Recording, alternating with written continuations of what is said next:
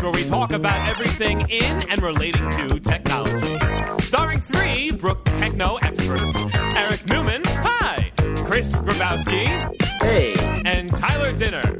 Hi there. This week's episode, Cryptocurrency Continued. Hello, everybody, and welcome to yet another pull request. My name is Eric Newman, and to the left of me is Chris Grabowski. Hi, sitting over there. Hi. Did you forget your name for a second there? No, I said Eric Newman. Yeah, you hesitated. I say, hey, do you listen to the show, Christian? I say that every week. My name is nobody, because I forgot it. Okay, and to the left of you, of course, is the wonderful Tyler Dinner sitting over there in your apartment, also in Bushwick. Hi, how are you? Hey guys, I remember my name. Oh, good. Good. We're happy you remembered your name, Tyler. How are you doing this evening? I'm good. It's your shirt. Happy Sunday. What was that? I said I'm good. Fancy your shirt. No. Okay, I said what was that because you talked over each other. One at a time. Traffic accident. Traffic accident. Yeah, on the show introduction lane. That is true, yeah. And we've only done 34 of these. We've done this, Christian, for the better part of a year. I remember arguing with you over what we were going to do with the show many months ago. It was Give cold me then. cancer now, God. Yeah, and you see, and we said, what did we say? You know what? Let's save this retrospective for November because We that's said when a we'll lot of actually. expletives. What was that? We said a lot of expletives. Many more expletives, and if you didn't notice, one of the traffic accidents on the intro to the show was me almost starting to say 3 Brooklyn technophiles like I used to in our Radio Free Brooklyn days. And ironically, now that we are all in Brooklyn, I don't say it anymore. So, yeah, anyway, right off the top of the show, it looks like the Disney company is fighting with Cablevision. They're threatening. They do one of these, like, they're threatening to remove all of the Disney channels. Sorry, the Disney channels, which are not just the Disney Channel. Of course, Disney owns ABC. They own ESPN. All and 8 of them. I'm sorry? There's 8 ESPN channels. Oh, yes, of course, with the Ocho. And, and so they're doing this, standard kind of peeing race, just, which who's gonna stop first? You And can say I don't know. it's a These real happen. cat and mouse game. Yeah, exactly. Oh no, it's not a peeing race; it's a pissing contest. It's Damn it, a let cat. No, it's a cat Yeah, and thank mouse you, Bob. game. Bob You're Burgers for missing that. it. Exactly. You're missing it. What I miss? It's a cat and mouse game. Because Disney... Oh, well played, Tyler. Mouse. Well And played. Cablevision's the cat. Who cares about that? Disney's the mouse. I was no. It's only got one layer, but it's a layer, damn it. That's right. At and least that they appreciate it. apathetic laugh comes to us from our studio audience. Hello, everybody.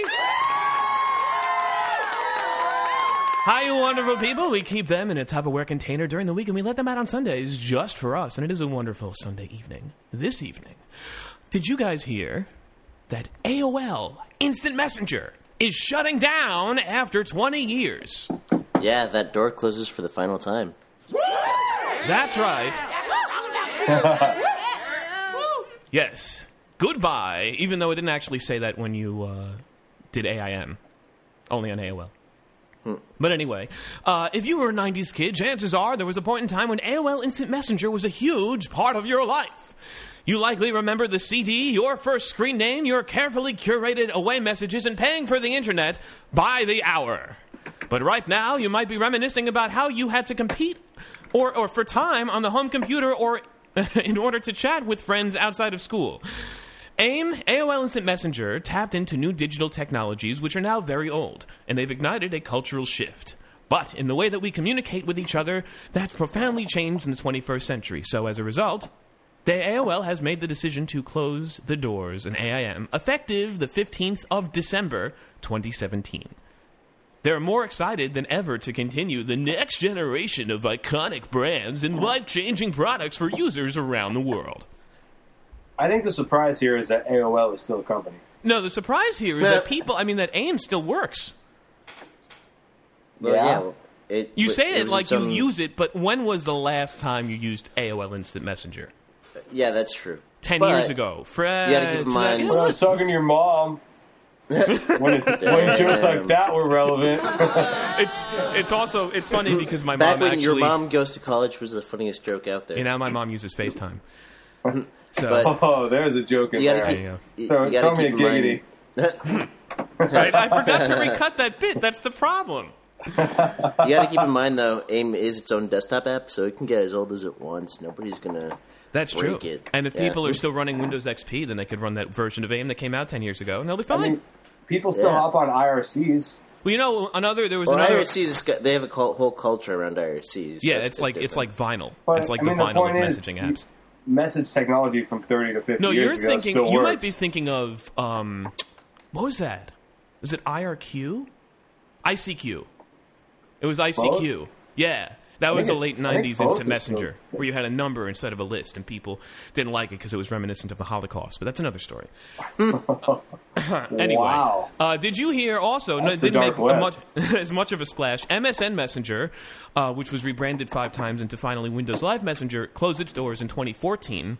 Yahoo Messenger shut down last year, even though Yahoo launched a new service under the same name, which currently exists, but nobody's using it. So, this is the end of the 90s in 2017. That's it.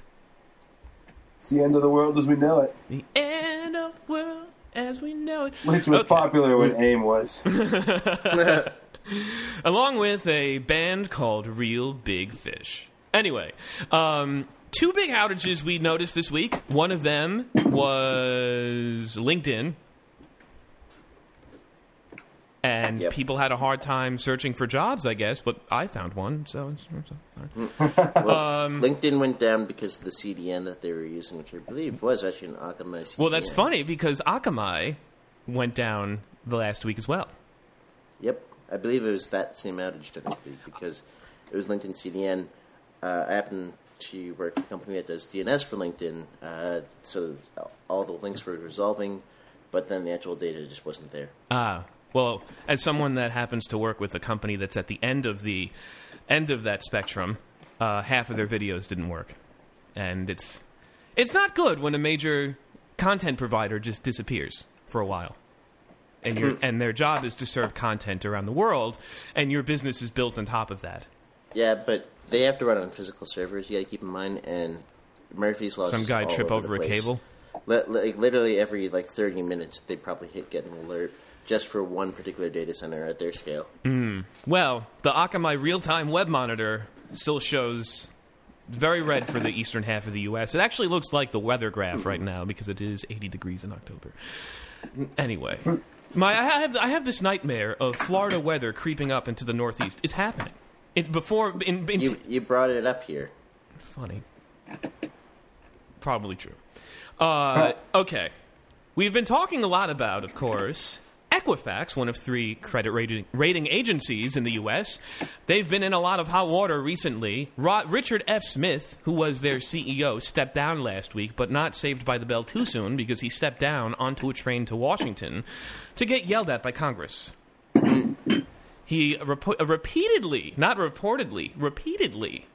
apologized to the members of the House Energy and Commerce Committee and the American people, just like the BP executive from 2010. We're We're sorry. sorry. No, that was cute. Sorry. That's cute you did it at the same time. On multiple occasions, Mr. Smith referred to an individual in Equifax's technology department, a dude named Ben, who had failed to heed security warnings and did not ensure the implementation of software fixes that would have prevented the breach. Christian, So can we behead this guy? Christian, how much... does this person exist? Let's start there. It's possible. Generally, with these, if they have particular security certifications, which And if someone has just these security checklists. certifications, and they work at a giant company like Equifax. No, I don't mean an individual. I mean the company having certain certifications. okay. Like PCI, SOC 2, Right. HIPAA, those. It's just a checklist you got to go through. So it's so easy for a hacker to be like, okay, what's not on this checklist? But with all those checklists, though, you do have to have one particular individual who signs off saying, if there is an issue, I specifically and I alone take the fall for this. Well, I mean, it is the job of executives to throw an underling under the bus, and it usually comes to pass that underling is from the IT/cloud department in the company. And does this person exist? Because this sounds very kind of bog standard rhetoric from these people. I think it's a issue that should be reflected to the company. Yes. But I mean, this guy it's definitely a company. It was a matter of the company not prioritizing it. It's a matter of updating software. This guy's manager isn't it? could tell. This guy's yes, that's the most literal way to look at it. But I'm saying it's this guy whose fault it is. It's his boss's fault that he didn't prioritize this and so on.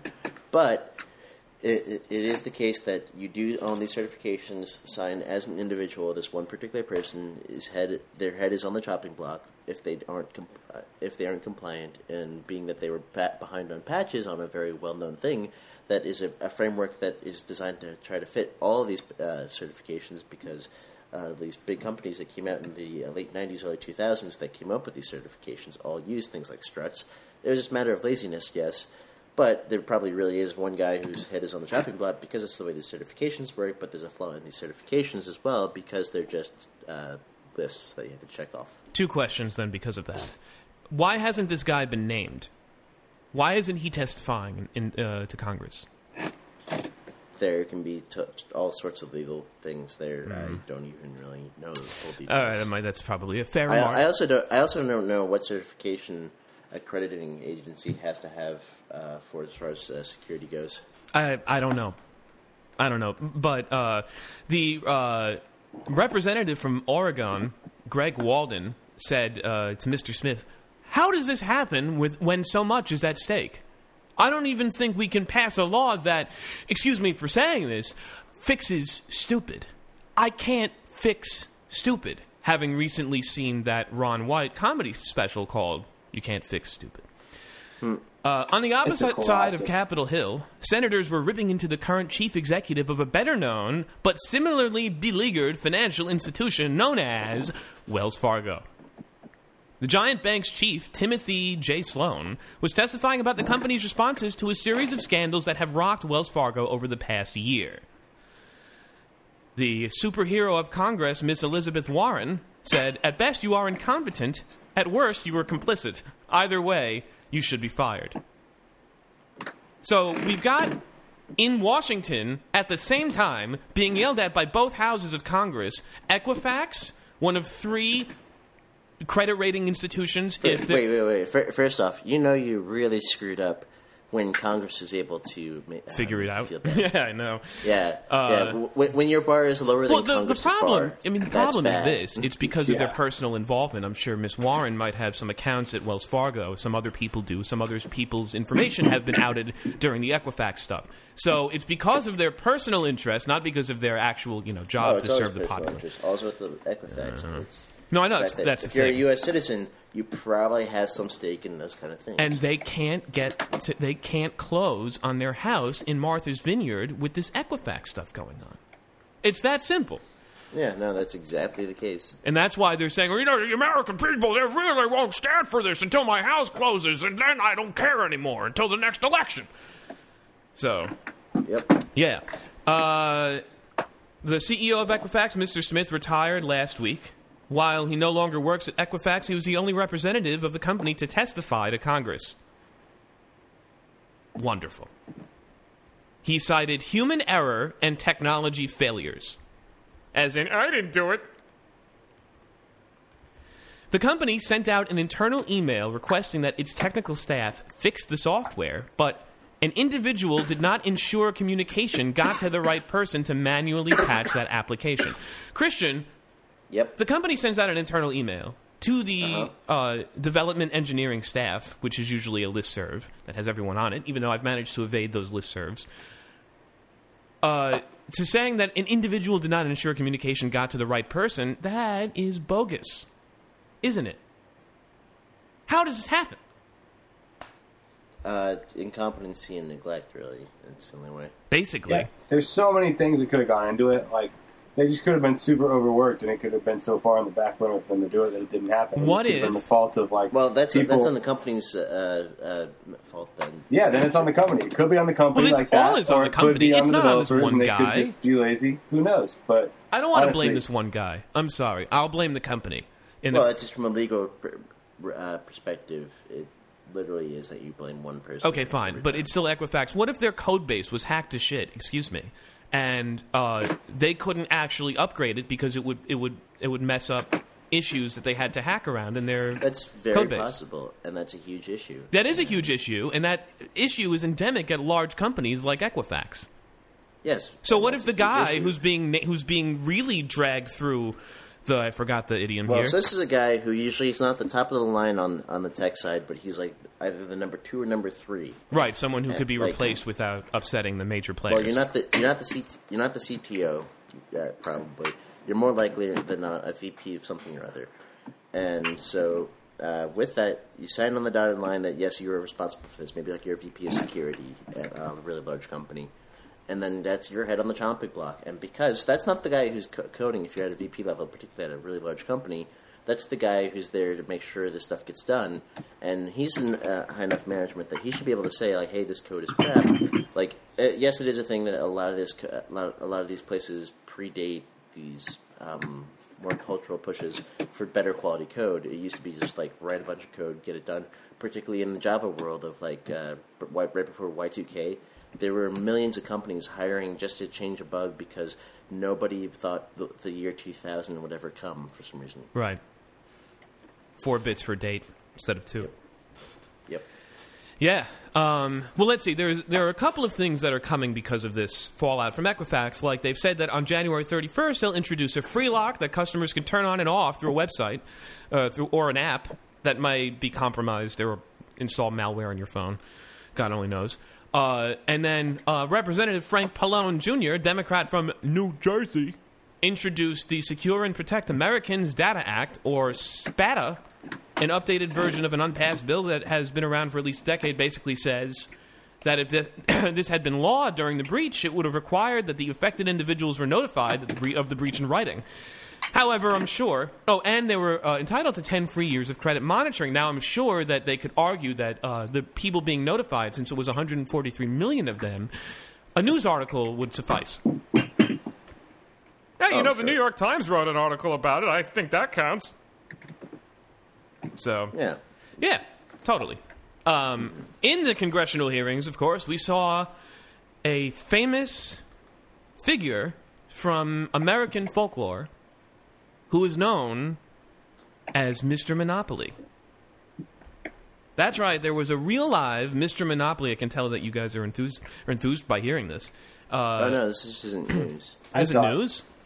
No, this is like a week old. No, it was from 3 days ago.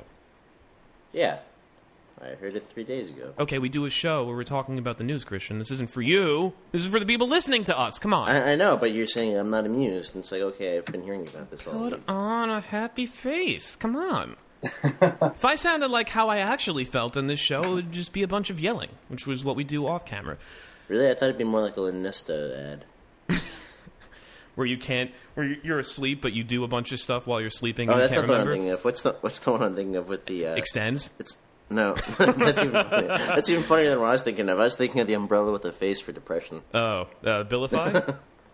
Yes, Yeah. yes. That's what you add to an existing antidepressant if it's not helping enough. Anyway, okay, let's keep this going because we're 20 minutes into the show and we're still at the top.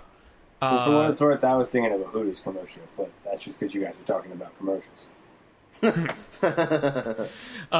Here's one last thing on Equifax. With no apparent sense of irony, the nation's tax collectors have awarded the Embattled Credit Reporting Agency a contract to assist the IRS in verifying taxpayer identities.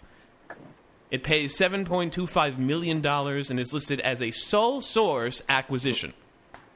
So while we were on the topic of credit fraud, this past week, my credit card got skimmed somewhere. Oh, was it from the same guy that stole my phone number?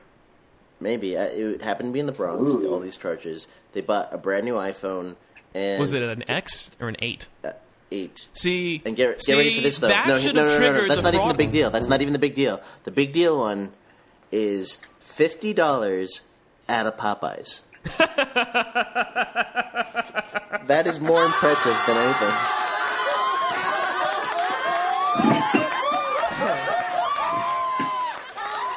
I mean that writes itself, Christian. I think you can get a much better picture of who stole your credit card after the $50 at Popeyes. It's anyway. Well, thankfully the bank caught it and I got refunded, but goddamn. Wow. So, see, they should have got. I don't know if your card does this. I have a Chase card, and they send you a text message for fraud alerts, which might be really easy to spoof. I get a phone call, but usually like the next morning. Oh, well, they should have known, Christian, based on your purchase history, that you would not be buying an iPhone 8. Yeah. That should have been number one. Excuse me, this person that owns this card wouldn't ever make this purchase. There's no way. But I don't think the Popeyes would have been a flag. Pop $50 in Popeyes, that's normal. The big issue there is I make a point of never stepping foot into the Bronx. I thought you were going to say Popeyes. Like, damn it, Chick-fil-A's the only place for me. He went to 2 bars and then he spent $50 on Popeyes. That sounds about right. Yeah. Well, if the purchase was after 2 a.m., $50 at Popeyes doesn't sound crazy. No, but anyway. Speaking of New York and the Bronx, the New York judge rules to uphold selfie ban in New York voting booths. Not really news because the ban has existed for 126 years, but needed to be reaffirmed after selfies came into existence. They had cameras back then. Not ones that you could be like, look at me voting against Donald Trump. Aren't I special? Ironically, maybe not in the booth, but I seem to remember there are tons of like old-timey photographs of people voting. Wait. Well, was that No. You can take photos of people voting, but you can't take a picture of yourself in the voting booth or of your ballot. Oh, okay. I like Eric's tangent there. Look at me voting against Donald Trump, and then it's like hashtag NY, hashtag my vote doesn't matter. Yeah, hashtag resist. Yeah. Such Ironically, they cited the fact that Donnie's son Eric, not me, who they called a New York voter. I am a New York voter, but I am not Eric Trump. Had tweeted a photo of his ballot on Election Day.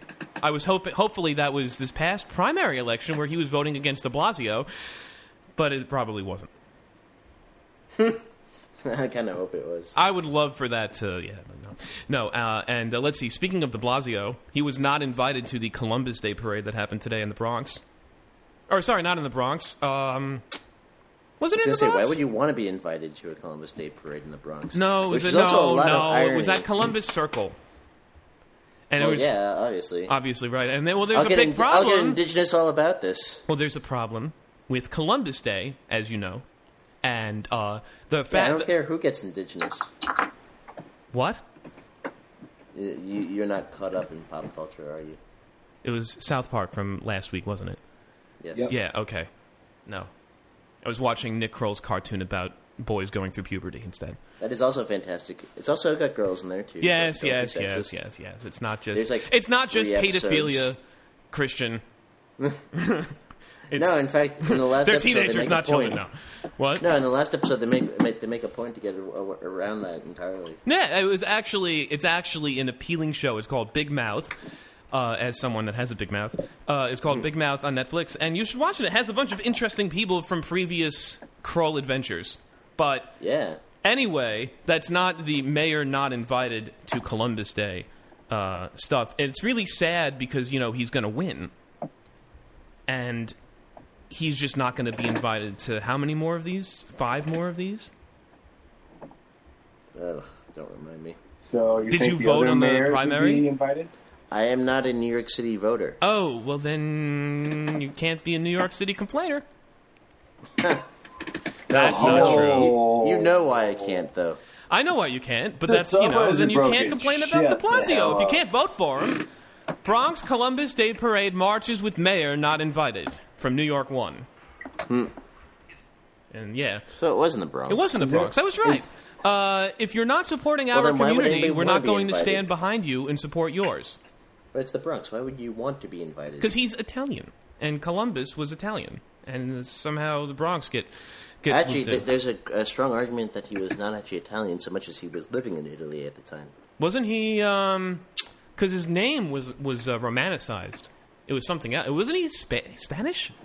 Yes, there's actually Cristobal Colon. Wasn't that him? And then there's a big argument that he was actually Spanish born, but lived in Italy. and then went to the Spanish. Because Spanish and Italian are the same language, so it makes perfect sense that you could just hop on over there. They are not. Their vowels are totally different. I'm kidding. And we've done this before, but can anyone say what Columbus's 3 ships were named after?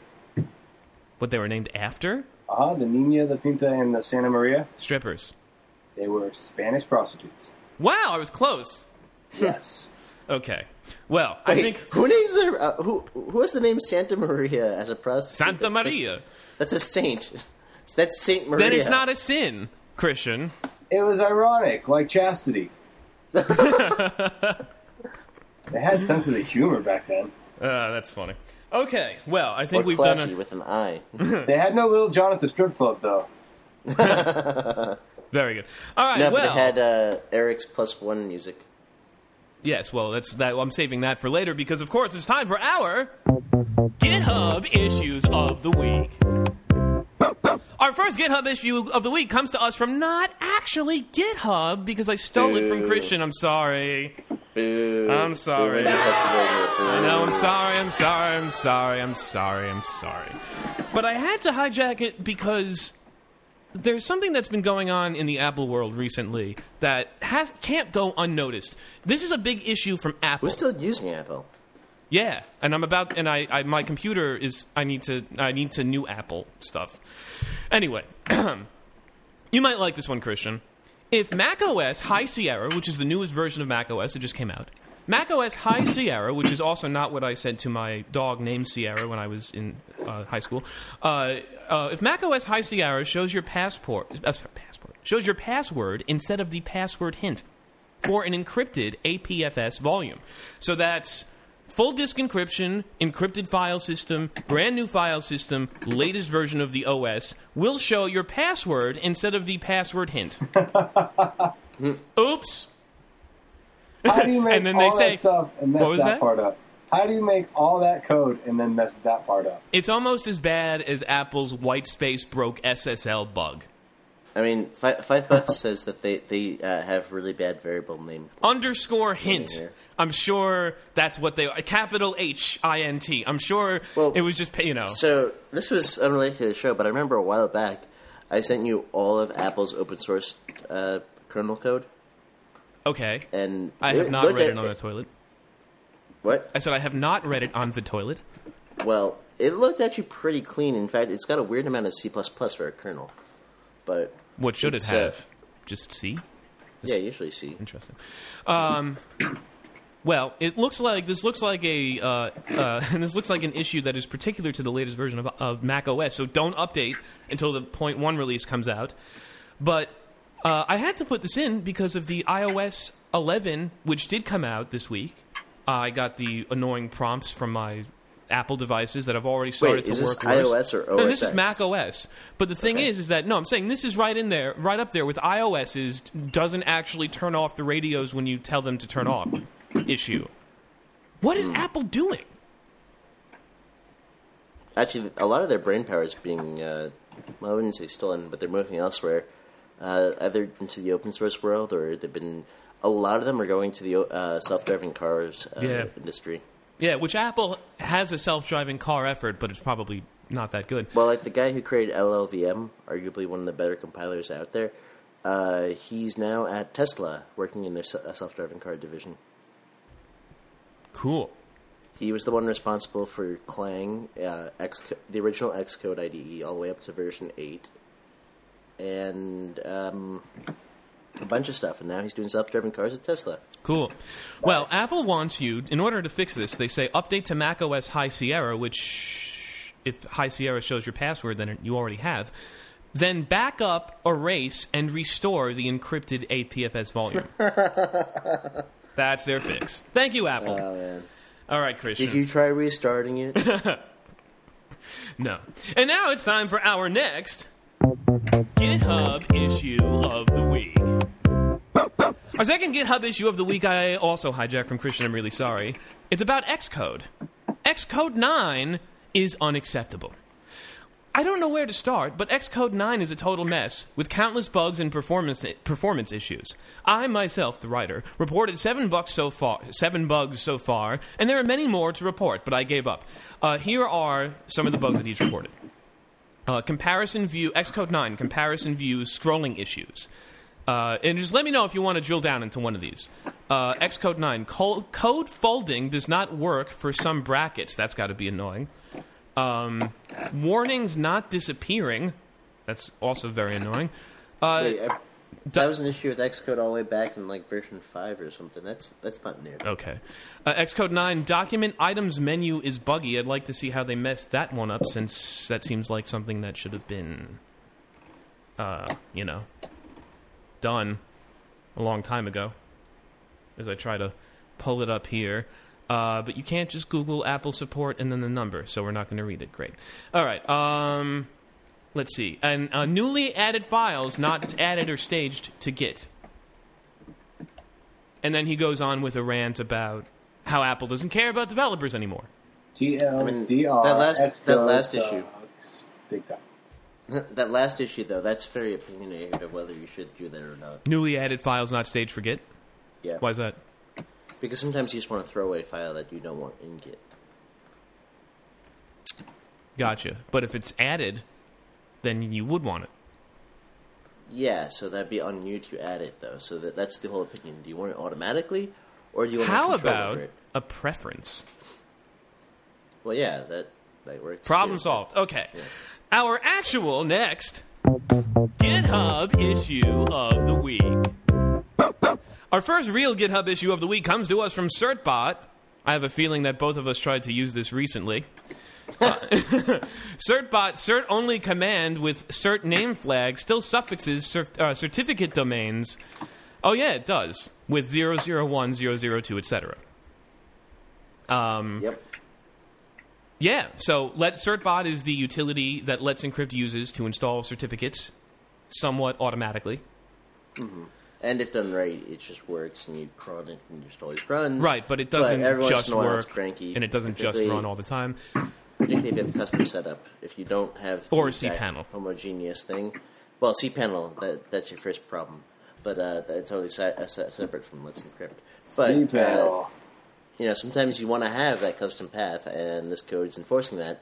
What's interesting here too, though, is there's a PR that already got merged to remove this, but it's being shown again, so it's probably a regression. Huh. Yeah. Okay. Well, anything else to add? Not particularly, just, hey, gotta watch out for this. Great. Okay, and our last GitHub issue of the week. And I usually don't play the intro every time, but because there was the Apple and GitHub stuff, I wanted to break it up. Our last GitHub... Oh, shit. Our last GitHub issue of the week comes to us from System D. Handling file systems that cannot be remounted. Okay. Sorry, I got pulled into... Did you hear the new season of Curb had started? That's what happened. Yeah, I haven't actually seen it yet. I've had a camera crew following me around for weeks. You were wondering what that was about. That's why the music just started playing as soon as I started complaining. I don't know. System D is an init system for Linux. Currently, it ships on all popular distributions. What's the problem? So there's certain file systems that can't be remounted. Like? Most common one would be your rootfs, but there are certain ways to do, like, you mount a file system just for write once, and once you write the files to that file system, you want it to be read-only. Huh. What use is that? Like mounting the D. If you're actually bootstrapping a new OS, like say you're going from scratch and you just want to image your own file system, and you want a particular mount to be read-only in there, but you still need to get files on there somehow, then you do the write once on this one particular OS, but then after that, you don't want that same OS that did the write to be able to write to it again, and you don't want the new OS that you're bootstrapping to be able to write to it either. You want it to be read-only. Gotcha. So System D just can't remount some of these file systems? This seems like another bug that should have been solved. It's not that they can't remount it, it's that it keeps on trying to remount it when it shouldn't. Ah. Why shouldn't it? Just because the file system can't support it? Yeah, well, because it's not intended to, but the way systemd mounts work is that it's like, hey, you should always have this mount here. The right way to do that is if you're doing the write-only thing. Well, in either case, really, you really shouldn't be using systemd. It's more so the user wants to use systemd, which could be nice. It's a nice, easy way to do mounts, as opposed to using like the mount command or using your init ramfs. But init ramfs is really only for rootfs. Or you handle that with the kernel as a whole separate thing, but traditionally use init ramfs for the rootfs. Gotcha. Okay. Anything to add with this? Not particularly, just nothing immediately clear as far as the solution, so it'd be interesting to see what they come up with. Wonderful, wonderful. Well, after we do these GitHub issues, it's time for our Plus Ones of the Week. I would like to just point out, though, this is our first week without a React issue. Oh. Wow. Okay. Is it finished? Can we use it? Is it actually done? I'm sure there are issues. I just didn't look this week. Well, okay. Well, the next week you can find some for us, or we might uncover some using React this week. Who knows? We'll find out. But of course, like I was saying, after our GitHub issues, we always have our Plus Ones of the Week. That's right. Our pull request Plus Ones are when we send out our well wishes and acknowledgments of awesomeness to people and other organizations. Who's our first Plus One this week, Tyler? This week's Plus One is Microsoft. Microsoft. For why? Microsoft is ushering in the age of mixed reality this month. They've actually dubbed it the era of mixed reality, and it's beginning this month. Their new mixed reality headset is coming out, hitting the market. Pretty exciting. They've also just purchased AltSpace VR, so they're just going head on into VR right now. That's great. Yeah, I think, big things to come. What was that? Big things to come. Yeah, and I think this is really, we've been starting these shows yelling at Apple. Microsoft is getting accolades. I can't believe it. Yeah, they're just going to pick up the slack where Apple's going to leave off since they're not touching it yet. Yeah, and Satya's been doing a great job steering the ship. Yeah, and they can see from the mistakes that Oculus already made. Ooh. Yeah. Interesting. All right, and then number Who's 2 next? goes to Mozilla. For what? Mozilla announced that they're giving out over $500,000 in support of open source projects. Nice. How do they have money? I have no idea. Research grants, some people just donate. Oh. Well, that's good that they've got enough to spare to where they can donate some to the open source cause. Yeah, they can't keep their browser up to speed, but... Actually, have you used the they got a Firefox new one Developer coming out. Edition? Oh, they do have a new one coming out.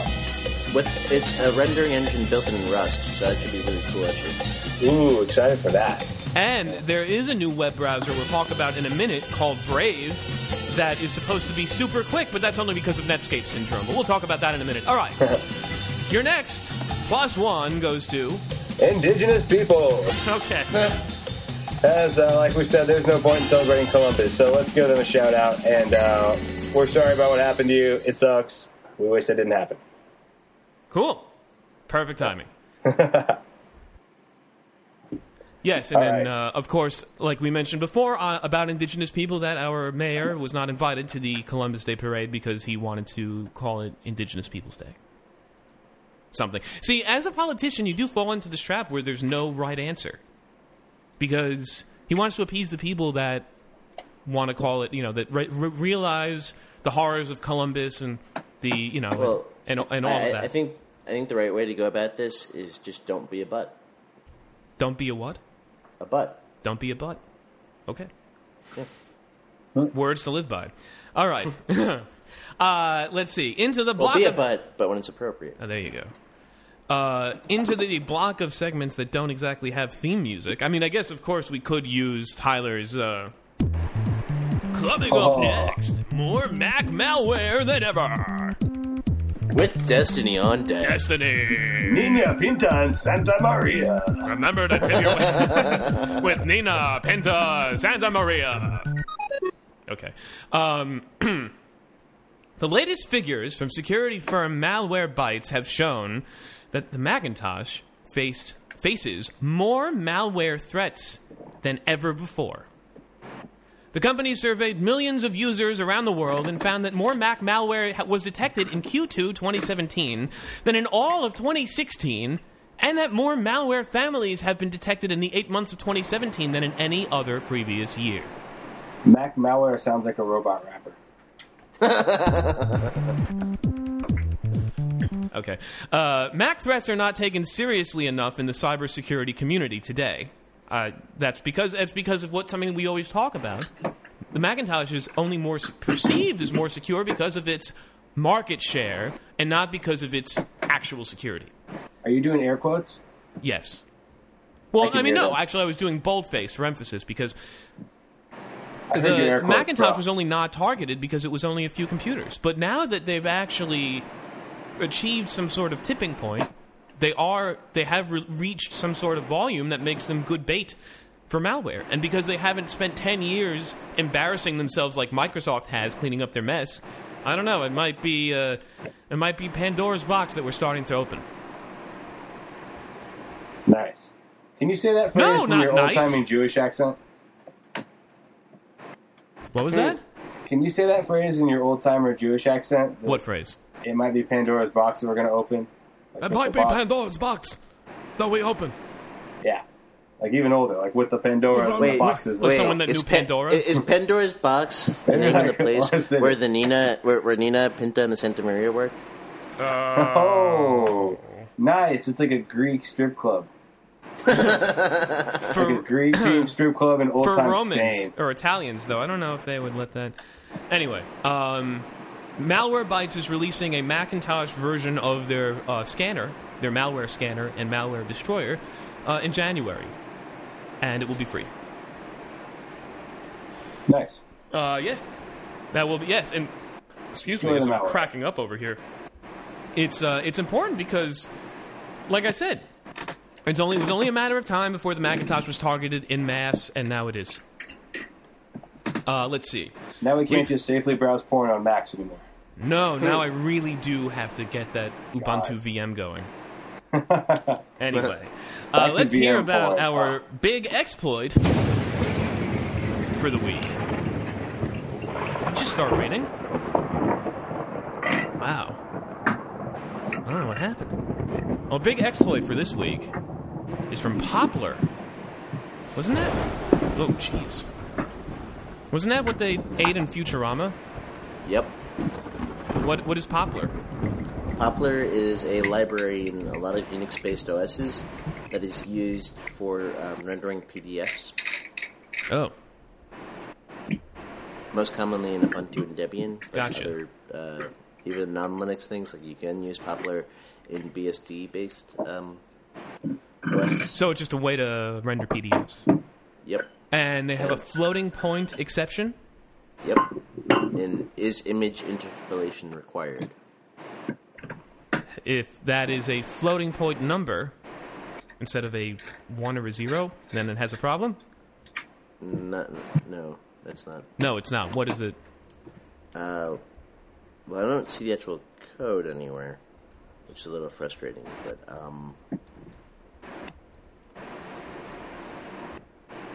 yeah, I don't see the actual Poplar code anywhere, but, with the, image interpolation, their images often have floating point data calculations involved. Oh, okay, yeah. Makes sense. And so, let's see. Can I find the source code? Oh, found a commit. Let's see where it takes me. should we put on some Launchpad? Ooh, that is old. kind of music can we use for this?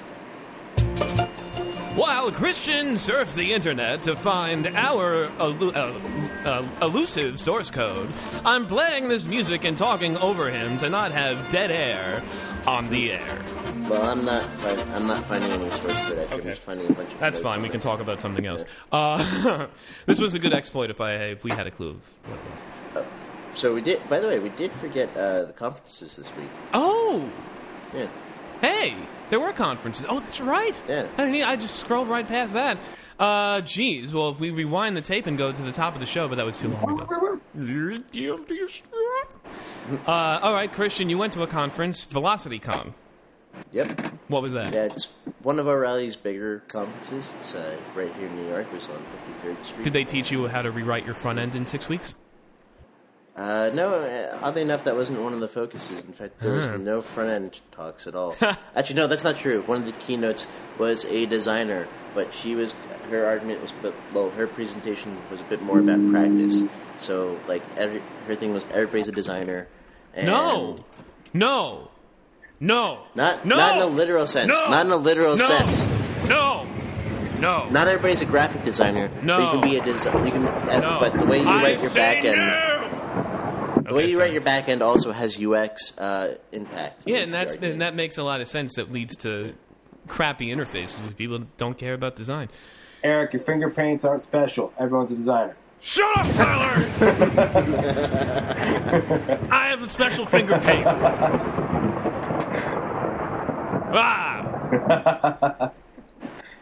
Oh, and so this one professor from Carnegie Mellon gave it on Carnegie talk on Mellon. this. They say Carnegie at the school. Well, at the school, I know it's Carnegie. Carnegie is the person, but And they say Carnegie Mellon if you're not in this Pittsburgh. professor, but anyway, Carmen Jello. The presentation. Carmen Jello. But the presentation was on this project actually created at Facebook called Infer, which is designed to use static analysis to detect bugs before you actually run into them. Pre-crime for code. Yeah. Pre-bugs. It is that Tom Cruise movie, whatchamacallit. Minority Report. That is Yep. 14 years old. Yeah. And wow, I saw old that already. in... where is Middletown? What county is that in? I don't know. Like, is that Orange County? No. I don't think anybody cares. Oh, yeah, it says the person from Long Island. These days, Minority Report is going to be Trump's Muslim. It is in Orange County. Oh, wow. Okay. Yeah, anyway. Yeah, a lot of cool talks, a lot of cool people there. People are doing really cool stuff. Cool. A lot of research-oriented talks, actually. It was cool. Any interesting research going on? So this one guy at 2 Sigma was presenting on his time series built on top of Spark that allowed him to query 20 years of data. Wow. Yeah. That's pretty... Meanwhile, you and I are working on a time series database right now that's filling up disk space every 2 weeks. How does that... How much disk space does his 20 years of data take up?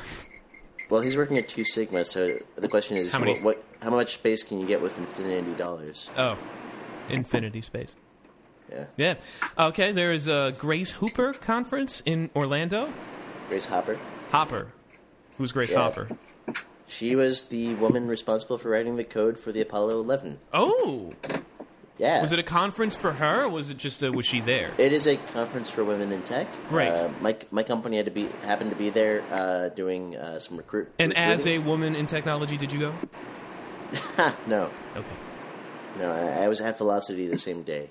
Ah, gotcha. Yeah. Gotcha. And then there's IP Expo in London, which is interesting because it's just kind of like a general like cloud and internet talks. And isn't there the next web's coming up sometime soon? I saw the Facebook ads for I it. believe so. And then AWS reInvent next month. Cool. Yeah, we'll talk about that then. But let's see. All right, we talked about ransomware. We talked about malware. We talked about big exploit. It's time for something that we do every week. Speaking about women in technology, one of them is trying to ruin technology with Theresa May monitoring the internet. And she tried again this week. You need like a howling witch cackle with that. It's hard. Yeah, exactly. I also wouldn't really call her a woman in tech. That's kind of offensive to everyone in tech. No, she is a woman who is in technology right now because she's trying to and she's working with encryption, technology. Christian. I mean, if she is she's a trying woman, to stick she her looks dick in rather technology. mad. She's working. not in tech. Excuse me. She's a woman working in cryptography right now. She's not working in cryptography. She is working to dismantle cryptography. Is that not in it? No, that is not working in it. That is. You have to work in it to dismantle it. She's not working in it. She's not working with it. Why do you hate women in technology, Christian? I love women in technology. I don't think so, because you don't even want to say that Theresa May is in technology. Well, she's trying to ruin the whole effing That's also internet. like saying that Donald Trump is in technology because he tweets dumb shit. Yeah, exactly. I mean, he's not in technology. Yeah, that's right. That's exactly the same metaphor that I'm using. So, I love metaphors. so not exactly Theresa May, but her Home Secretary, Amber Rudd, has called out end-to-end encryption services like WhatsApp. They keep using that one because that was behind the attack on London Bridge, which didn't fall down that night, but many people fell down on it. That they claimed that they were being used. Now, they've added a new word to this. Instead of just terrorists, now it's also terrorists and pedophiles. Because if terrorism doesn't tug on your heartstrings enough, also pedophilia will. Haven't we been down this road 10 years ago? This is what they did with Bush. Try not to curse, because I'm getting wound up. But, like, they did the same... Sex and them Terry's glances. They did the same stuff under Bush. With the Patriot Patriot Act and the snooping. What? Usually not a lot of Bush involved in pedophilia. Wow. Oh. I really like watching her box. That means two things. I gotta cut that down. No, that was perfect. As she says, and I won't do the accent, I do not accept that it is right that companies should allow them and other criminals to operate beyond the reach of law enforcement. Like what, politicians? And bankers? Oh. We must require the industry to move faster, and more aggressively. They have the resources, and there must be greater urgency, Rudd reportedly added. If it's a quote, I believe she said it. Asked about her understanding of technology at the Conservative Party conference, Rudd came out with this gem, quote, I don't need to understand how encryption works, to understand how it's helping the criminals. I will engage with the security services to find the best way to combat that. Now, should I throw my iPad out the window and we just stop doing this podcast because these are the people that will always be in charge? I mean... I don't need to understand how encryption works so I can dismantle it. Yes, you do, because the reasons... I'm arguing with myself. Why don't you fill it in, Christian? You've done that multiple times this episode. Yeah, but I'm trying to be more diverse. It's not just my show, it's our show. When you fight yourself, do you use the same fighting style as yourself?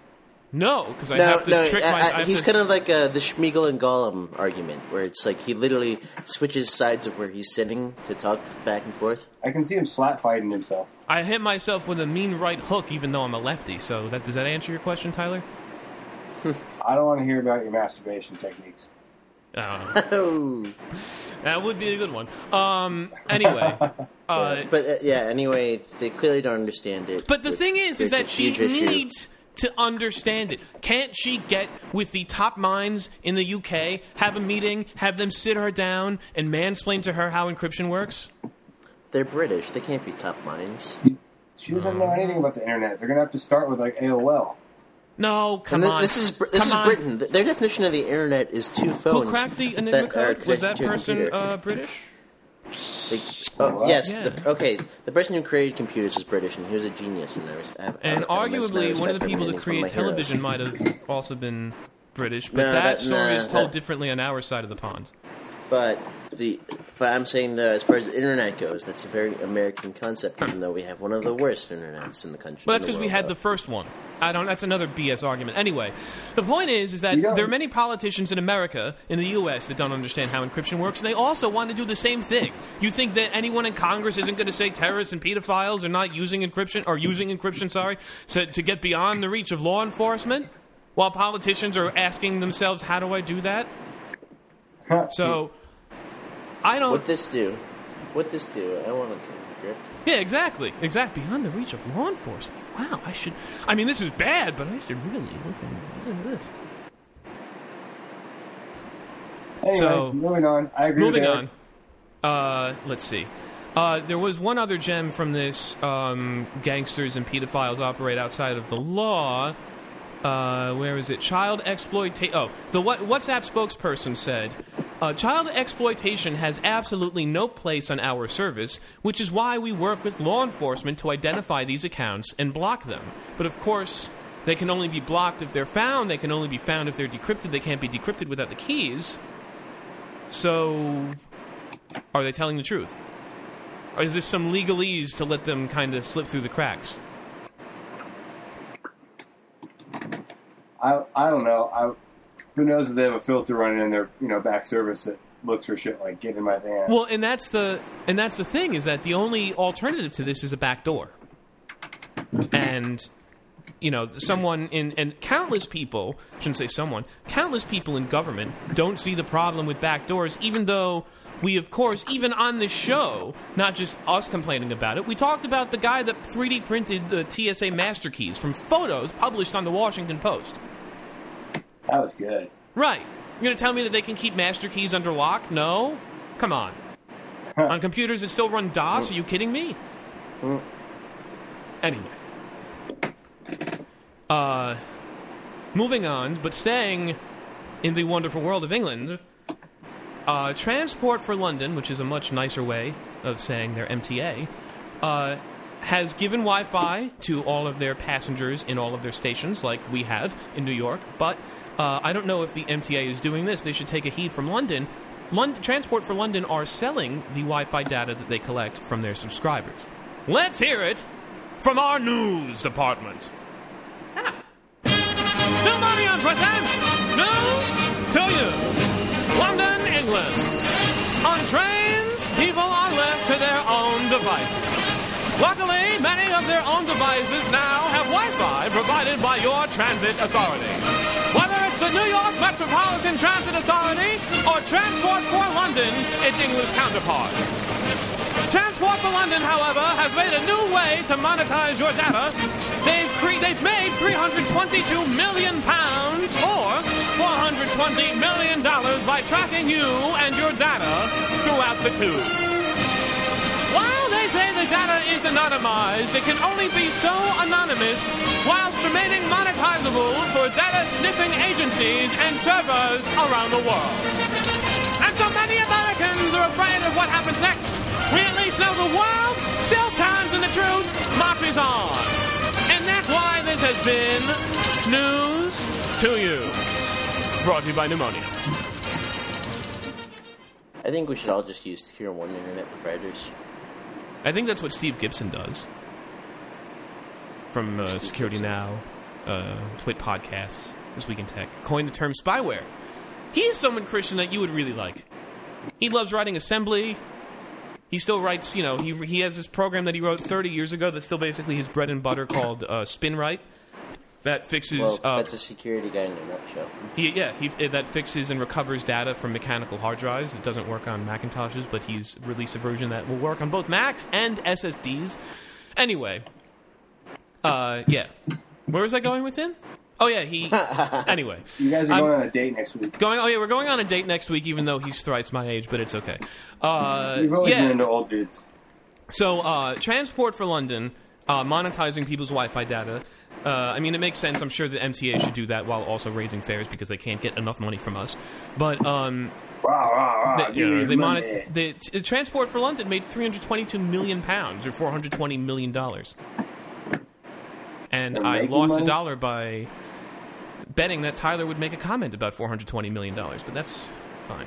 I know. Because you don't have a pot-related funny clip to read, so. What was that? You don't have a pot-related clip, like an audio clip? Oh. Yeah. No, I don't, but anyway. I told you did Tommy Chong on there last time, didn't I? I don't know. Anyway, let's see. A security researcher told Sky News that Transport for London don't seem to understand what anonymized actually means in data protection terms. While the pilot program was running,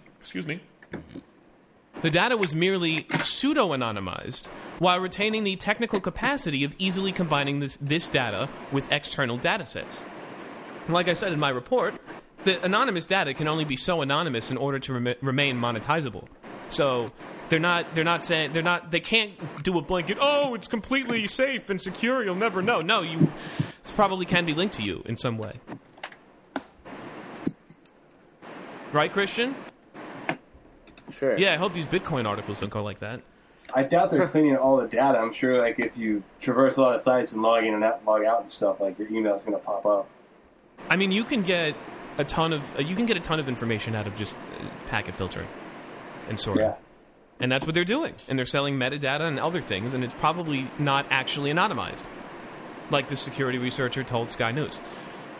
So, okay, well, while Christian's in the bathroom or whatever he's doing, let's move on to continue our discussion about cryptocurrency, the brand new currency of the 21st century. Even though we're an hour into the show already. Yes. Let's see. Yeah, too much Equifax stuff. Well, I mean, Equifax is something that it just keeps going. It's like an ulcer.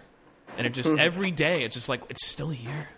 Oh my God. I'm just not interested in, like, trying to figure out who did it, you know? It's not like a rabbit hole. It's just not a rabbit hole that I think has a interesting surprise at the end. It's not like 9/11. Well, you shouldn't do the usual, pay attention for a week and then don't give a shit afterwards, Tyler, because this is your personal information. I know. I just want to know how my personal information can be secure, and I just don't care who did it. Well, it can't. At the end of the day, I don't care why.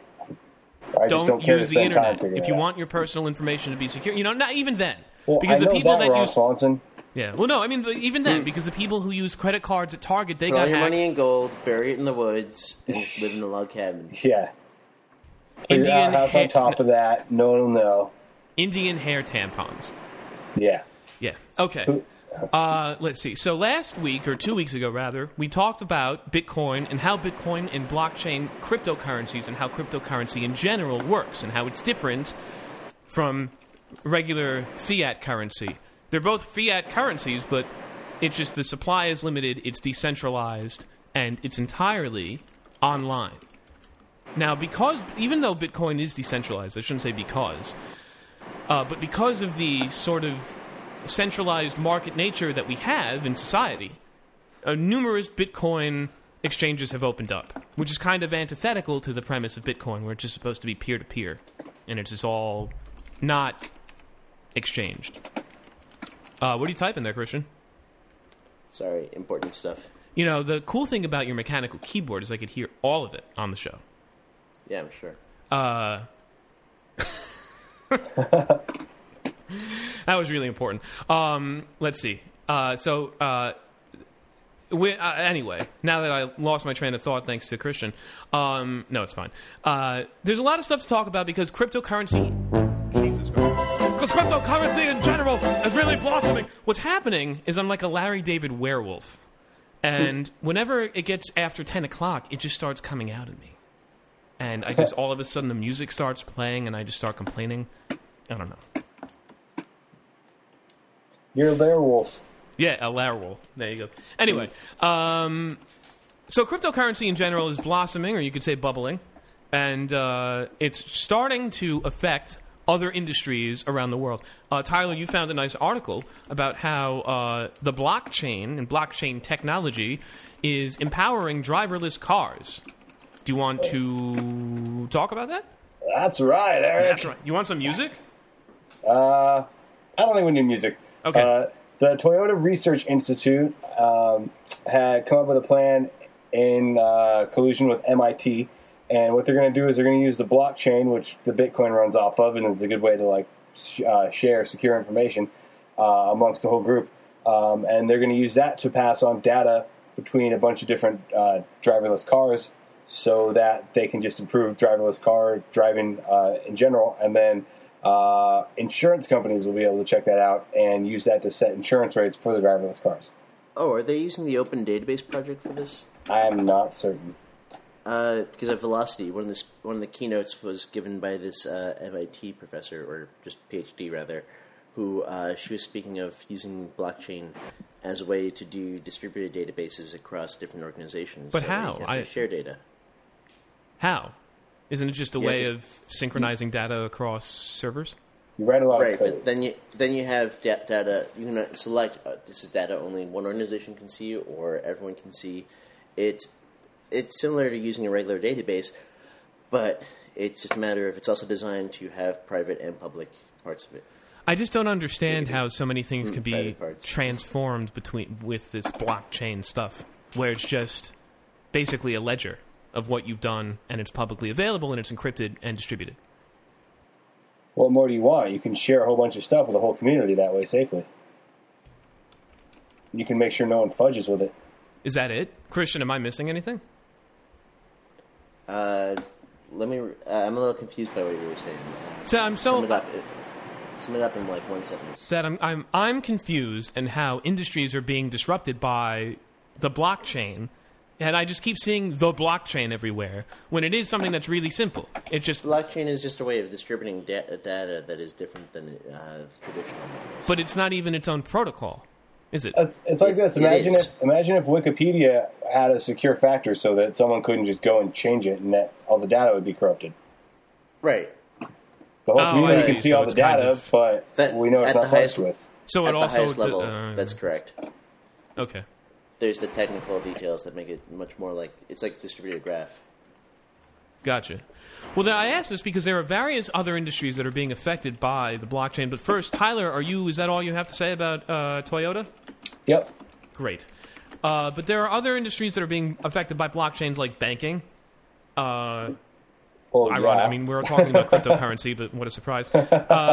Swiss Bank UBS and UK-based Barclays are both experimenting with blockchain as an easy way to expedite back-office functions in settlement, with some in the banking industry say could cut up to $20 billion in middleman costs.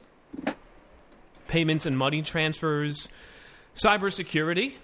Though blockchain's ledger is public, its data communications are sent and verified using advanced cryptographic techniques, ones that Miss May and Miss Rudd want to make illegal, ensuring that data is coming from the correct sources and nothing is intercepted in the interim.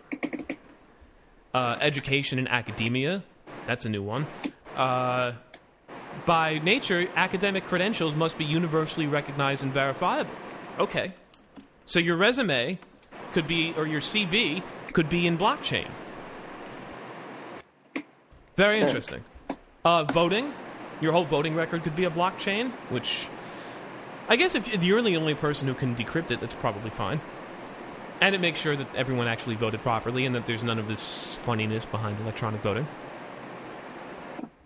Car leasing and car sales. Wow. Yeah, that makes sense. What makes sense about that? Oh, just then the histories? If the car just shows up on the market and then it was gone for 2 years before, no one can explain it. It's probably stolen. Right.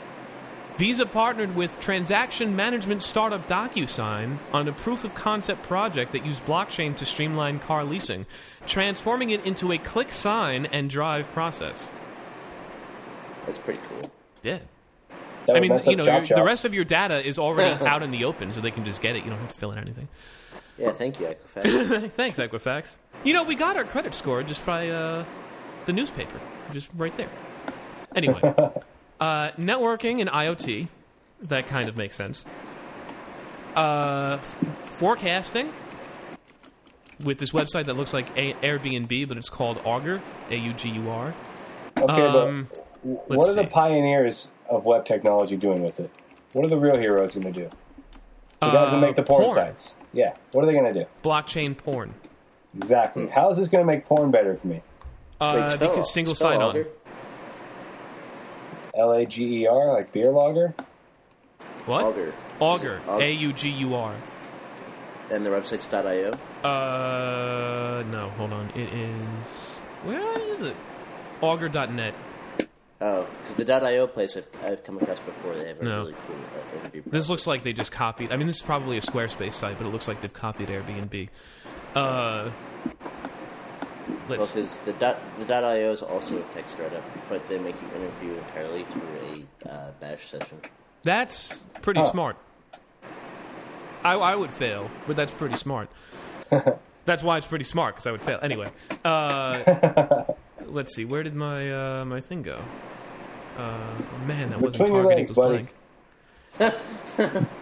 Or is it? Let's see. Music, entertainment, rights, and IP. So DRM, basically. British blockchain startup Jack, JAAK, has plans to work with music rights holders and other entertainment industry stakeholders. Jack, which provides an operating system for content, is developing a platform that allows media owners to convert their repository of media, metadata, and rights into, quote, smart content that can self-execute licensing transactions on the Ethereum blockchain. And we mentioned that Ethereum is distinct from Bitcoin and that Ethereum is made to be open source and it's made to have kind of a platform to be used. Bitcoin is also open source, though. Well, then what is the difference? Why is Ethereum much more accessible than Bitcoin? Because Bitcoin's being regulated. They're regulating cryptocurrencies. They're not just regulating Bitcoin. No. Ethereum's different. Move on. No, but everything about Ethereum, it stresses its platform and community and open source and sharing. That's not exactly what Bitcoin is. Bitcoin is also open source, but it doesn't have this open sharing. Gotcha. Whatever. Ride sharing, speaking of open sharing. I guess, let's see. Startup Arcade City facilitates all transactions through a blockchain system. That makes sense. Stock trading, real estate, insurance, healthcare, supply chain management. How much longer is this list? You're starting to sound like the guy on Forrest Gump. Cloud storage, energy management, and if you apply within the next 30 seconds... Oh, no, that was sports management and accounting. Wow, So now Eric names names off every industry ever. Actually, they are pretty much listing every industry. Retail, charity, law enforcement, human resources, business and corporate governance, credit histories, 3D printing, okay. And the list goes on. Squirrel hunting. Obituaries would be a great use for blockchains because they write themselves. What? I'm just naming fun industries. Oh, not fun, but okay. You want here's another list. 8 things cryptocurrency enthusiasts probably won't tell you. I'm Scott Malkinson. I've got lisp and diabetes. Yeah. Despite the hundreds of millions of dollars raised by VCs and over a couple billion... I need some kind of animation for this. Let's do a music. Despite the hundreds of millions of dollars raised by VCs and a couple billion dollars raised through initial coin offerings in the past year or so, not one entity has been created by the community with the power or moral authority to rid the space of bad apples and criminals. Where is the regulatory equivalent of FINRA for cryptocurrencies? FINRA is an acronym that I don't know. Anyway. Financial Industry Regulatory Agency. Part is because of some of the elements in the community enable bad actors, like... this is done in small cases by providing getaway cars like coin mixers, but also in other cases with a wink and a nod, as much of the original Bitcoin infrastructure was set up and co-opted by Bitcoiners themselves. There are many examples used, including the DAO. I don't know what that is. But the SEC, which is the Securities and Exchange Commission, already did a good dressing down of the DAO, and so did its look of BTCE, which is the, Wow, I thought I had this ready. What is BTCE, Christian? It's the Bitcoin exchange. Right. So... anyway, the Bitcoin exchange is it says it right here. It's a major Europe-based exchange that has allegedly laundered billions of US dollars over its span of 6 years. Its alleged operator, Alexander Vinnik, stands accused of receiving and laundering some of the ill-gotten gains from one of the Mt. Gox hacks. Through one of the Mt. Gox hacks, which it had hacked many times. Let's see. BTCE would later go on to be a favorite piece of ransomware authors to... What? This was not read after they wrote it. BTCE would later go on to be a favorite place for ransomware authors to liquidate the ransoms of data kidnapping victims. Here are 8 suggested areas for further investigation that are other types of exchanges that may have been co-opted.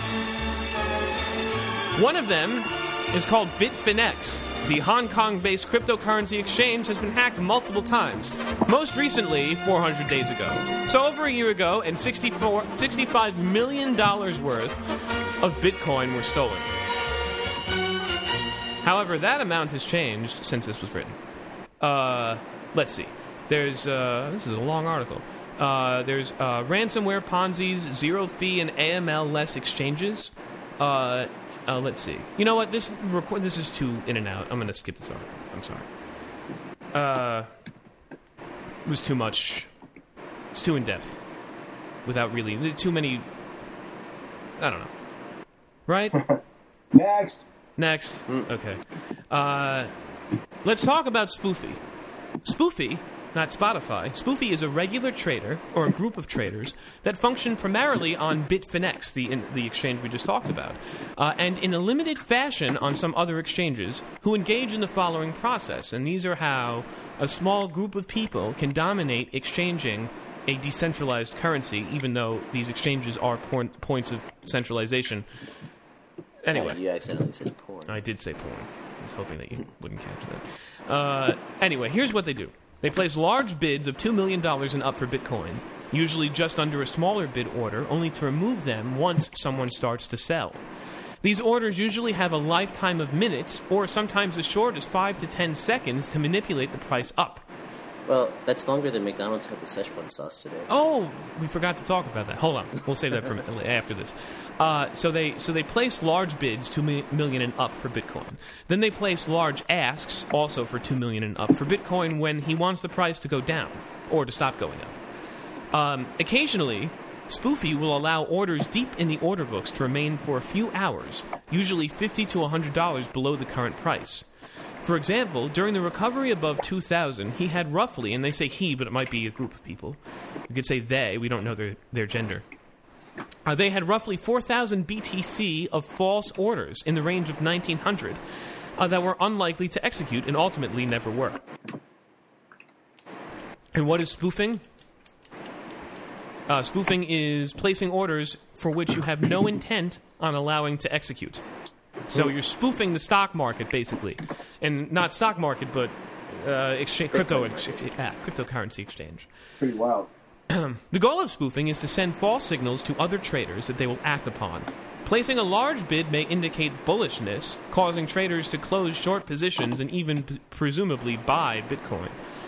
You can profit from this by placing asks for your own Bitcoin, then send false signals for bullishness, and more people close short positions by buying your Bitcoin you have on ask orders.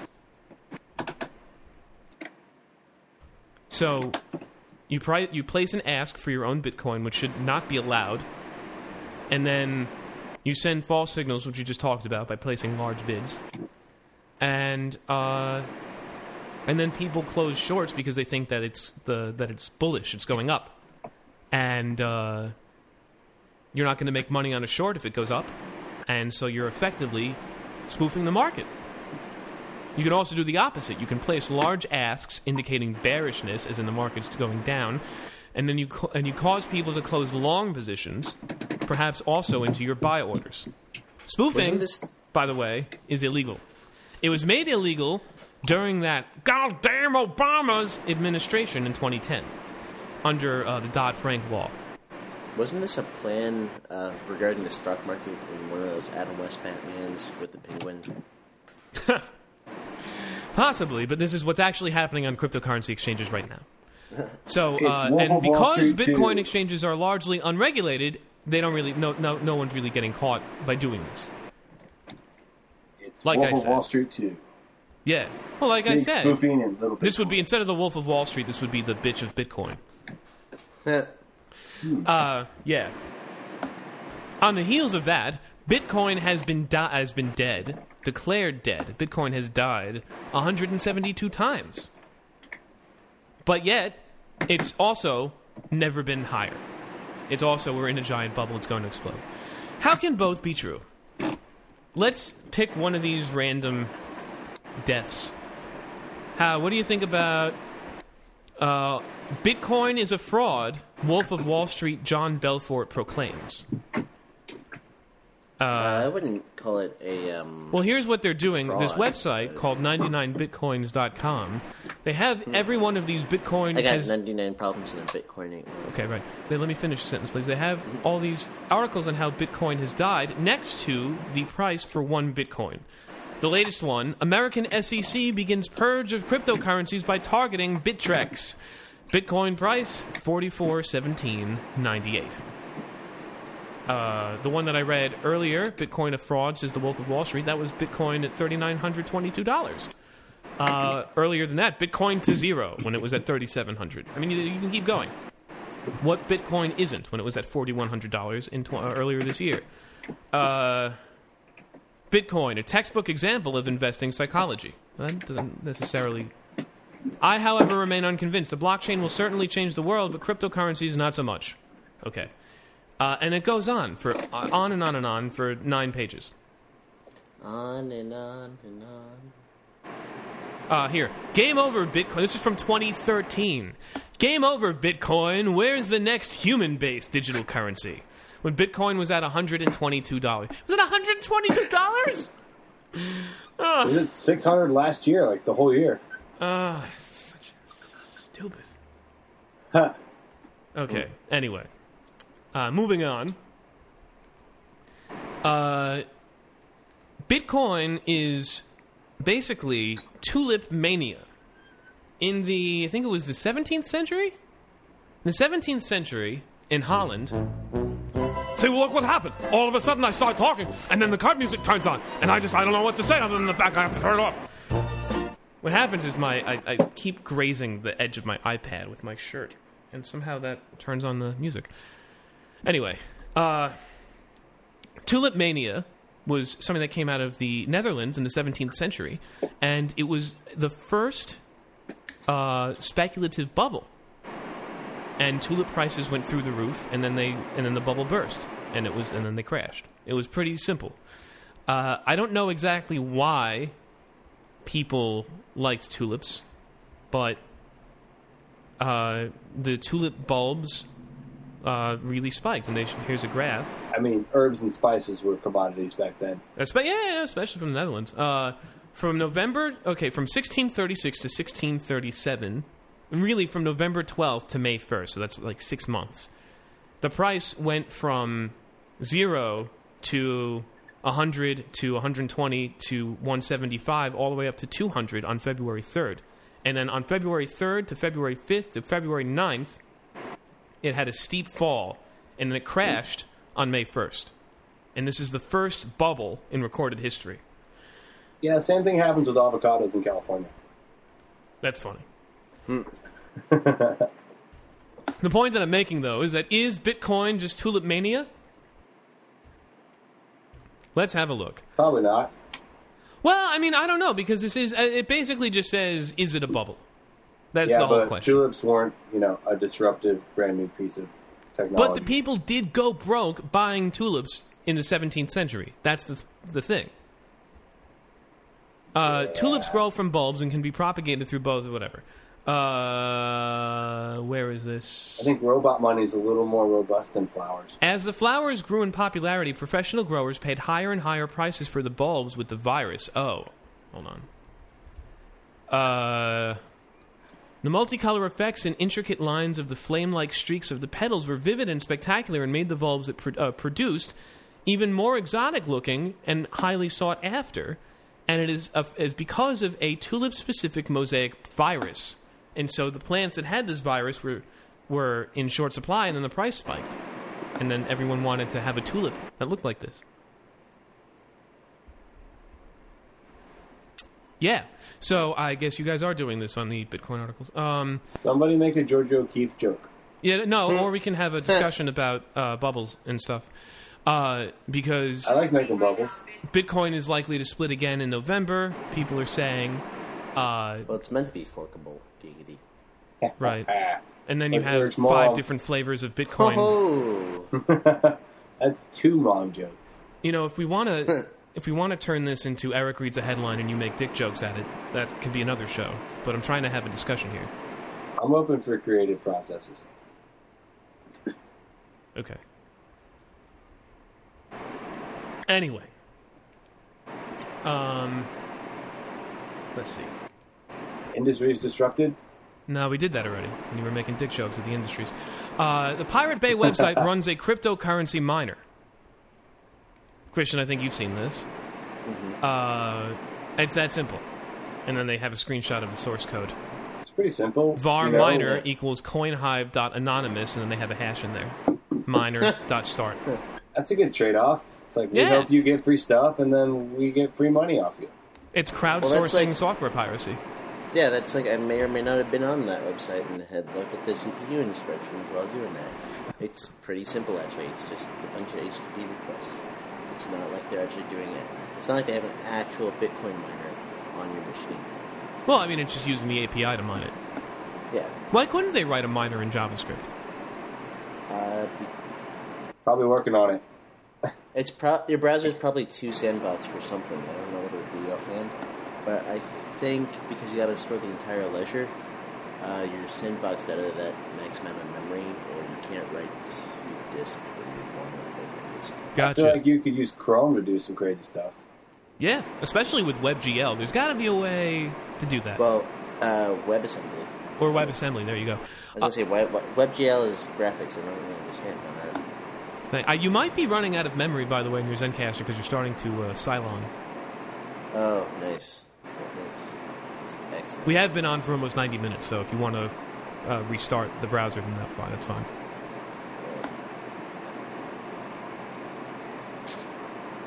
Where's music? Where are my Golden Girls, Tyler? Are you looking for Cylon and Garfunkel? No, did you restart Zencaster yet? Cylon and Garfunkel. But I have it. Oh, I have it here. Well, thank you for being a friend.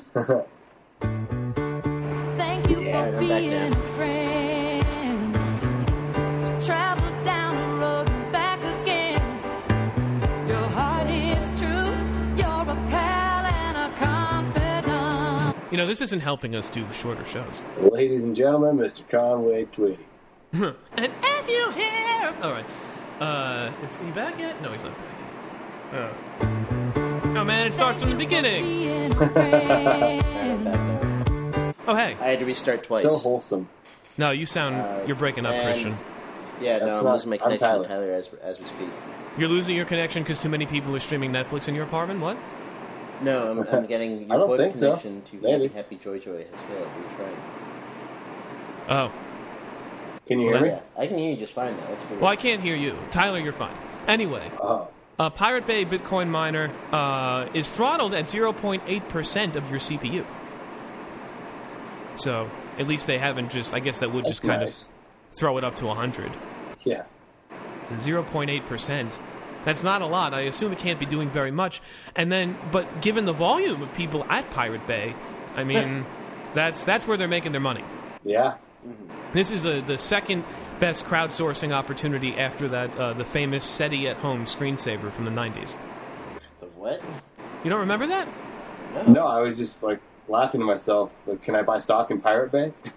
Yeah, seriously. No, SETI at home. That was the extraterrestrial life project, and they were able to crowdsource people's computers together when they ran the screensaver that used their idle power to help search for aliens. You didn't hear about this? No, it's really I cool don't though. remember that at all. This was really big in the late 90s. Huh. Yeah. Weird. And we Very had it on a bunch of computers wherever I went. Let's see, SETI at home graphics. I wonder if it still exists. It might still exist. SETI at home graphics show information about the data analysis about your account and team. Anyway, looks like it is written in DirectX, so not for Mac. Anyway. Alright, so we talked about Pirate Bay, we talked about Tulip Mania. Let's talk about a web browser that blocks ads, but then wants you to pay for them with Bitcoin. It's called Brave, just Brave, and it is pretty fast, but that's because it's Chrome has become Netscape. And when Chrome came out 10 years ago, it was super fast because Mozilla had become Netscape. And before Mozilla, it was Netscape that had become Netscape. And the problem with Netscape is that it started out as a fast, lightweight browser. They slowly started adding more support and more features and more ancillary accessories that you didn't really use, and then they just kept throwing more stuff onto this extremely popular web browser that then made it basically unusable and not performant. Yeah, it's almost like AOL where it just tries to do everything. Yeah, that sounds better. So then they take the rendering engine out of Netscape, which was called Gecko, and then they put that in a browser that has nothing, and they call that Firefox. And then Firefox started getting bloated, and then Chrome took a different rendering engine, which was called WebKit, which was in Safari. Apple had been contributing to it since they stole it from Conqueror, because that was the Conqueror web browser, and it was KHTML. And then Apple called it WebKit, and then Google used WebKit with nothing to make Chrome. And then when you were running Chrome with nothing against Firefox that was full of extensions, you'd go, wow, Chrome's a lot faster. Now, Chrome is the pig, and I believe I said this then, that it's only a matter of time before this happens to Chrome, and now it's happened to Chrome, and now there's Brave. And Brave is pretty quick, I have to say, but that's because there's nothing on it. There's no browser extensions, there's no Reddit extensions, there's nothing. So, yeah. It does say that it blocks ads and has your privacy in mind by default. However, it does not send the do not track header unless you enable it. So I don't know why they talk about privacy when it's not sending do not track. And then also paying for the ads that you're not seeing. I think this is a decent idea. No one's going to do it, but it's a decent idea on how to get away from the display ad economy that is currently plaguing and keeping the internet alive simultaneously. Absolutely. I got nothing more. I agree. It's a pretty cool idea. But Brave Payments is our Bitcoin-based publisher contribution system that anonymously and automatically supports your favorite websites while remaining untracked by anyone, including us at Brave Software. It just sounds like a hard thing for everyone to organize correctly and for everyone to be on that bandwagon. I think, like I said, it's a decent idea, and it is a real effort to get us away from just having display ads that'll ruin your experience, especially the takeover ads. Those are just horrible.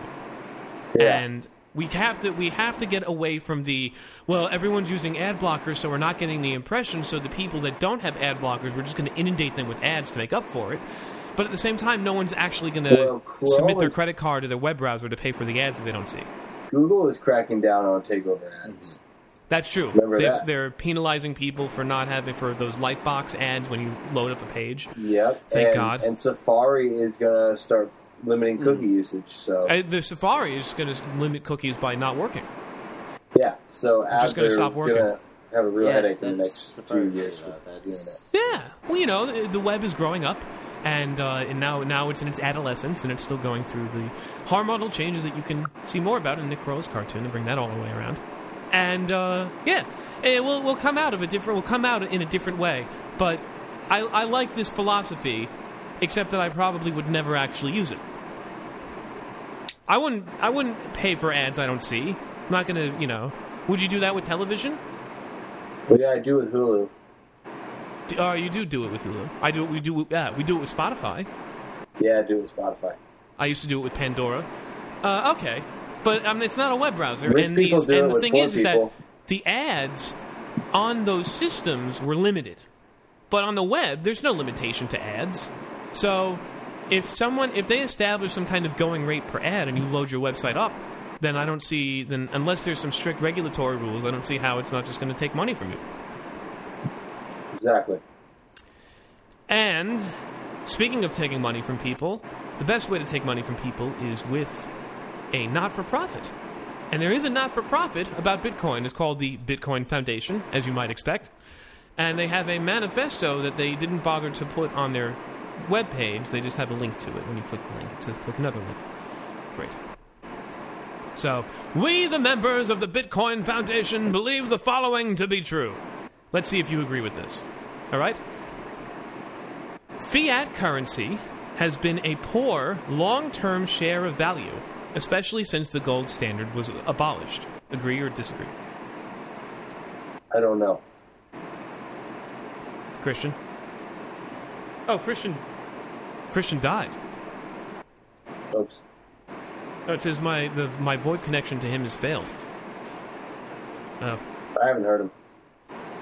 Oh, well, okay. Well, you know what? Let's just see what happens. All right. Fiat currency has been a poor long-term store of value, A. B. Inflation encourages consumption and discourages savings and sustain the available use of limited resources. C. Traditional financial services, especially banking, are not inclusive for the 2.1 billion people in poverty. Oh, I can hear that you came back, Christian. Or maybe not. I don't think so. Oh, I heard his chair. Let's see. Electronic payment processing times and fees are too high, an important reason why 85% of all commerce globally is still done in cash. Next, the financial services collapse of 2008 and subsequent banking system bailout caused a substantial misery for the poorest of the global population, especially in developing economies. Losses associated with the card fraud totaled $16.3 billion globally in 2014. Traditional banking and payment systems are not secure, and trust in traditional banking and financial services is at an all-time low. Does that sound agreeable to you, Tyler? Sounds agreeable. Okay. Accordingly, we believe that every human has the following financial rights, which should not be regulated by government or regulators. Like the right to privacy in transactions. I don't know if Eric can hear you. Christian's back. Yeah. How can you hear him?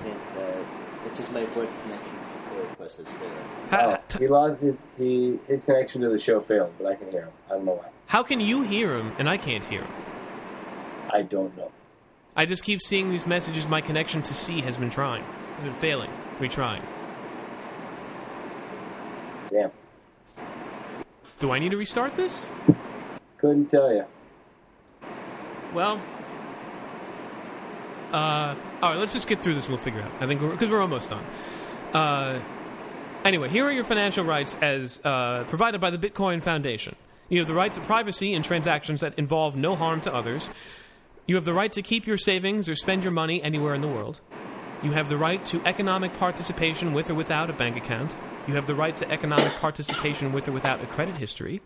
You have the right to convert fiat currency into Bitcoin and vice versa, even though Bitcoin is fiat currency. The right to use Bitcoin as a medium of exchange, and the right to use Bitcoin as a store of value. And somehow these people will find a way to extort other people and companies for hundreds of millions of dollars in the coming years. So, yes. I need to look over those terms with my lawyer. Exactly. I mean, the right to privacy in transactions that involve no harm to others, that could kill the whole argument right there if you think about it. If I buy a burger from... No, you know what, let's do Popeyes. If I get a bucket of chicken from Popeyes, the others are the chicken. I believe that's harm to them, isn't it? No, I think it's just you and Popeyes. Oh. Okay. Alright. Anyway, it looks like Christian officially lost his internet. And... Oh well. We don't need it. Out it. of time. Tyler, this is the show that we've always wanted. No. We finally got it, but we're really tired. Alright. Let's see. Here, we've got two things really quickly. Let's talk about how to play with cryptocurrency historical data in Python. It's on GitHub. It's called CryCompare, and look it up. That's basically it. You can the README for CryCompare. I don't know why they didn't just call it CryptoCompare. It says to access the CryptoCompare public API, you need CryCompare, whatever. And then it just shows you a quick Python example and how to go through this. I guess it's another time series database of historical cryptocurrency ins and outs, highs and lows. And yeah, and it's not just Bitcoin. There's other types of cryptocurrency. And I can't. No, I can't hear you, Christian. Nope. Can't hear you, but Tyler can somehow. How is that possible? It's like, I guess it can't connect, or he can't connect to my peer. His MacBook kernel panicked. That doesn't happen to me. Anyway. Where were we? Anyway, so you can run this Python program, and it will generate a nice table for you that you can use to make a graph.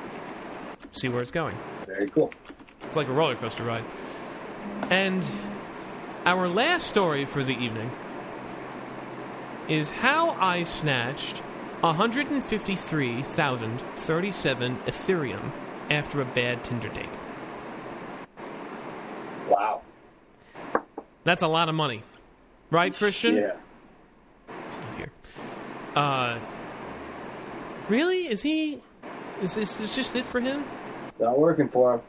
I can even reprioritize my routing for VoIP, but it still says Hey, I I can hear you now. connect to you. Oh, hi. Hi. Hello. Hey. How's it going? All right. I had to reboot both my laptop and my router. Mazel tov. Well, Yeah, Zencaster sucks. okay, well, we can write our own podcasting service in the future, but anyway, But we need. we're talking about how on a bad date someone snatched 153,037 Ethereum. Oh, yeah, you mentioned this last week in brief. Yes, well, over the weekend I did a lot of swiping right. I've never had a Tinder date I've never had a Tinder go this fast from match to agreeing on a date time this fast before. I was thrilled. On the following Friday, we went out. The evening started nice, but he got creepier and creepier by the hour. A few hours in, he's a full-on creep. I had to bolt. He might have been gone on a date with you, Christian.